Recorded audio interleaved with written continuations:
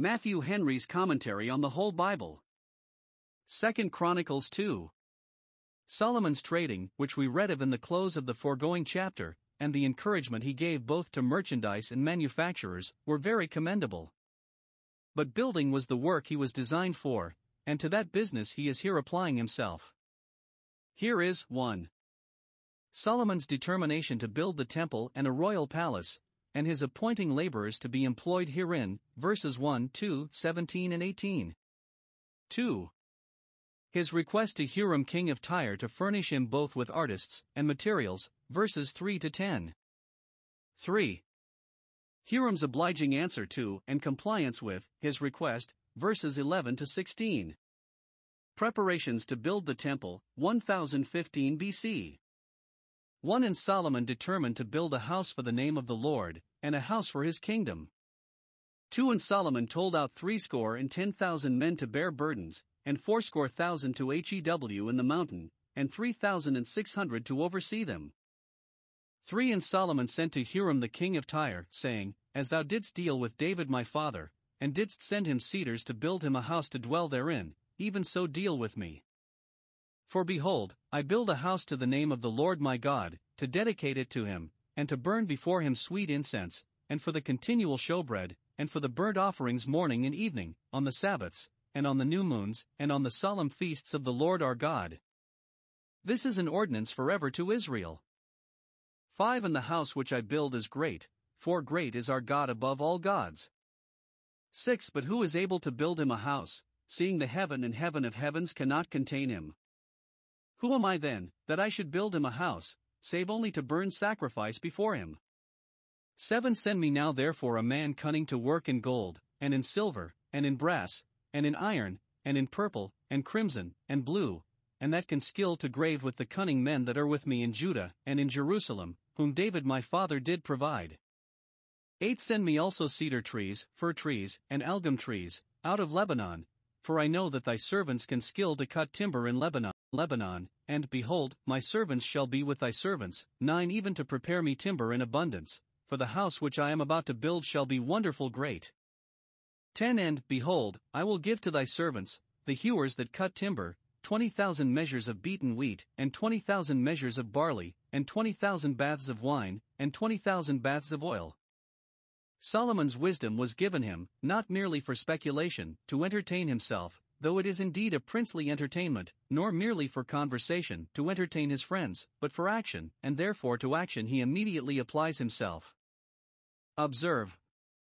1. His resolution within himself concerning his business. Verse 1. He determined to build, in the first place, a house for the name of the Lord. It is fit that he who is the first should be served first a temple, and then a palace, a house not so much for himself, or his own convenience and magnitude, as for the kingdom, for the honor of it among its neighbors and for the decent reception of the people whenever they had occasion to apply to their prince, so that in both he aimed at the public good. Those are the wisest men that lay out themselves most for the honor of the name of the Lord and the welfare of communities.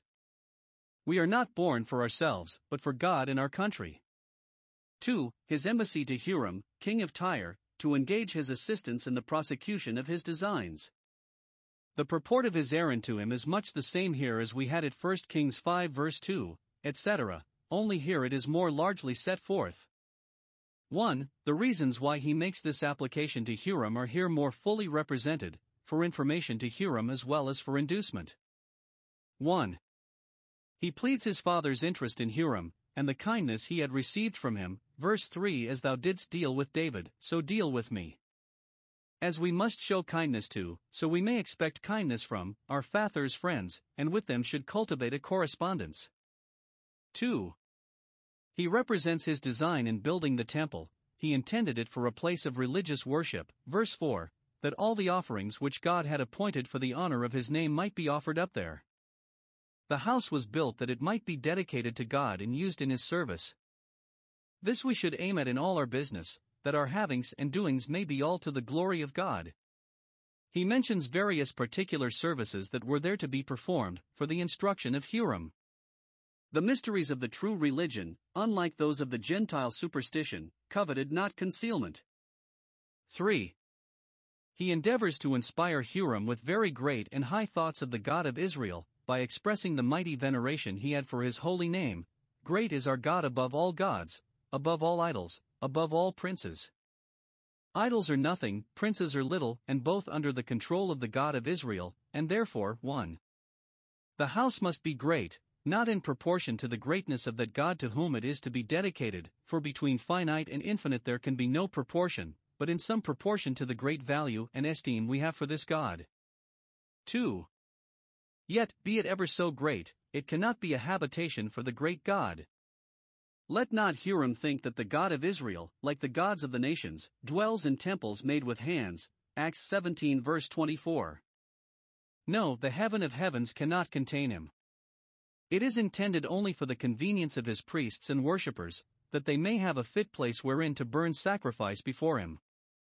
3. He looked upon himself, though a mighty prince, as unworthy the honor of being employed in this great work. Who am I that I should build him a house? It becomes us to go about every work for God with a due sense of our utter insufficiency for it, and our incapacity to do anything adequate to the divine perfections. It is part of the wisdom wherein we ought to walk towards those that are without, carefully to guard against all misapprehension which anything we say or do may occasion concerning God. So Solomon does here in his treaty with Huram. 2. The requests he makes to him are more particularly set down here. 1. He desired Huram would furnish him with a good hand to work. Verse 7. Send me a man. He had cunning men with him in Jerusalem and Judah, whom David provided. 1 Chronicles 22 verse 15. Let them not think, but that Jews had some among them that were artists. But send me a man to direct them. There are ingenious men in Jerusalem, but not such engravers as are in Tyre, and therefore, since temple work must be the best in its kind, let me have the best workman that can be got. 2. With good materials to work on. Verse 8, cedar and other timber in abundance. Verses 8 and 9. For the house must be wonderfully great, that is, very stately and magnificent, no cost must be spared, nor any contrivance wanting in it. 3. Here is Solomon's engagement to maintain the workmen. Verse 10, to give them so much wheat and barley, so much wine and oil. He did not feed his workmen with bread and water, but with plenty and everything of the best. Those that employ laborers ought to take care they be not only well paid, but well provided for with sufficient of that which is wholesome and fit for them. Let the rich masters do for their poor workmen as they would be done by if the tables were turned. Solomon's treaty with Hiram, 1015 BC. 11 Then Huram the king of Tyre answered in writing, which he sent to Solomon, because the Lord hath loved his people, he hath made thee king over them. 12 Huram said moreover, Blessed be the Lord God of Israel, that made heaven and earth, who hath given to David the king a wise son, endued with prudence and understanding, that might build a house for the Lord, and a house for his kingdom. 13 And now I have sent a cunning man, endued with understanding, of Huram my father's. 14 The son of a woman of the daughters of Dan, and his father was a man of Tyre, skillful to work in gold, and in silver, in brass, in iron, in stone, and in timber, in purple, in blue, and in fine linen, and in crimson, also to grave any manner of graving, and to find out every device which shall be put to him, with thy cunning men, and with the cunning men of my lord David thy father. 15 Now therefore the wheat, and the barley, the oil, and the wine, which my Lord hath spoken of, let him send unto his servants. 16 And we will cut wood out of Lebanon, as much as thou shalt need, and we will bring it to thee in floats by sea to Joppa, and thou shalt carry it up to Jerusalem. 17 And Solomon numbered all the strangers that were in the land of Israel, after the numbering wherewith David his father had numbered them, and they were found 150,000 and 3,600. 18 And he set 70,010 of them to be bearers of burdens, and 80,000 to be hewers in the mountain, and 3,600 overseers to set the people a work. Here we have 1. The return which Huram made to Solomon's embassy, in which he shows a great respect for Solomon and a readiness to serve him. Meaner people may learn of these great ones to be neighborly and complaisant. 1. He congratulates Israel on having such a king as Solomon was. Verse 11 Because the Lord loved his people, he has made thee king. Note, a wise and good government is a great blessing to a people, and may well be accounted a singular token of God's favor. He does not say, because he loved thee, though that was true, 2 Samuel 12 verse 24, he made thee king, but because he loved his people. Princes must look upon themselves as preferred for the public good, not for their own personal satisfaction, and should rule so as to prove that they were given in love and not in anger. 2. He blesses God for raising up such a successor to David, verse 12. It should seem that Huram was not only very well affected to the Jewish nation, and well pleased with their prosperity, but that he was proselyte to the Jewish religion, and worshipped Jehovah, the God of Israel, who was now known by that name to the neighboring nations, as the God that made heaven and earth, and as the fountain of power as well as being, for he sets up kings. Now that the people of Israel kept close to the law and worship of God, and so preserved their honor, the neighboring nations were as willing to be instructed by them in the true religion as Israel had been, in the days of their apostasy, to be infected with the idolatries and superstitions of their neighbors.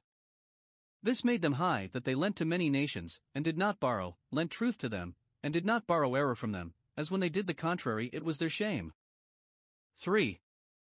He sent him a very ingenious curious workman, that would not fail to answer his expectations in everything, one that had both Jewish and Gentile blood meeting in him, for his mother was an Israelite. Huram thought she was of the tribe of Dan, and therefore says so here, verse 14, but it seems she was of the tribe of Naphtali, 1 Kings 7:14, but his father was a Tyrian, a good omen of uniting Jew and Gentile in the gospel temple, as it was afterwards when the building of the second temple was greatly furthered by Darius, Ezra 6, who is supposed to have been the son of Esther, an Israelite by the mother's side. 4. He engaged for the timber, as much as he would have occasion for, and undertook to deliver it at Joppa, and withal signified his dependence upon Solomon for the maintenance of the workmen as he had promised, verses 15 and 16. This agreement we had, 1 Kings 5 verses 8 and 9. 2. The orders which Solomon gave about the workmen.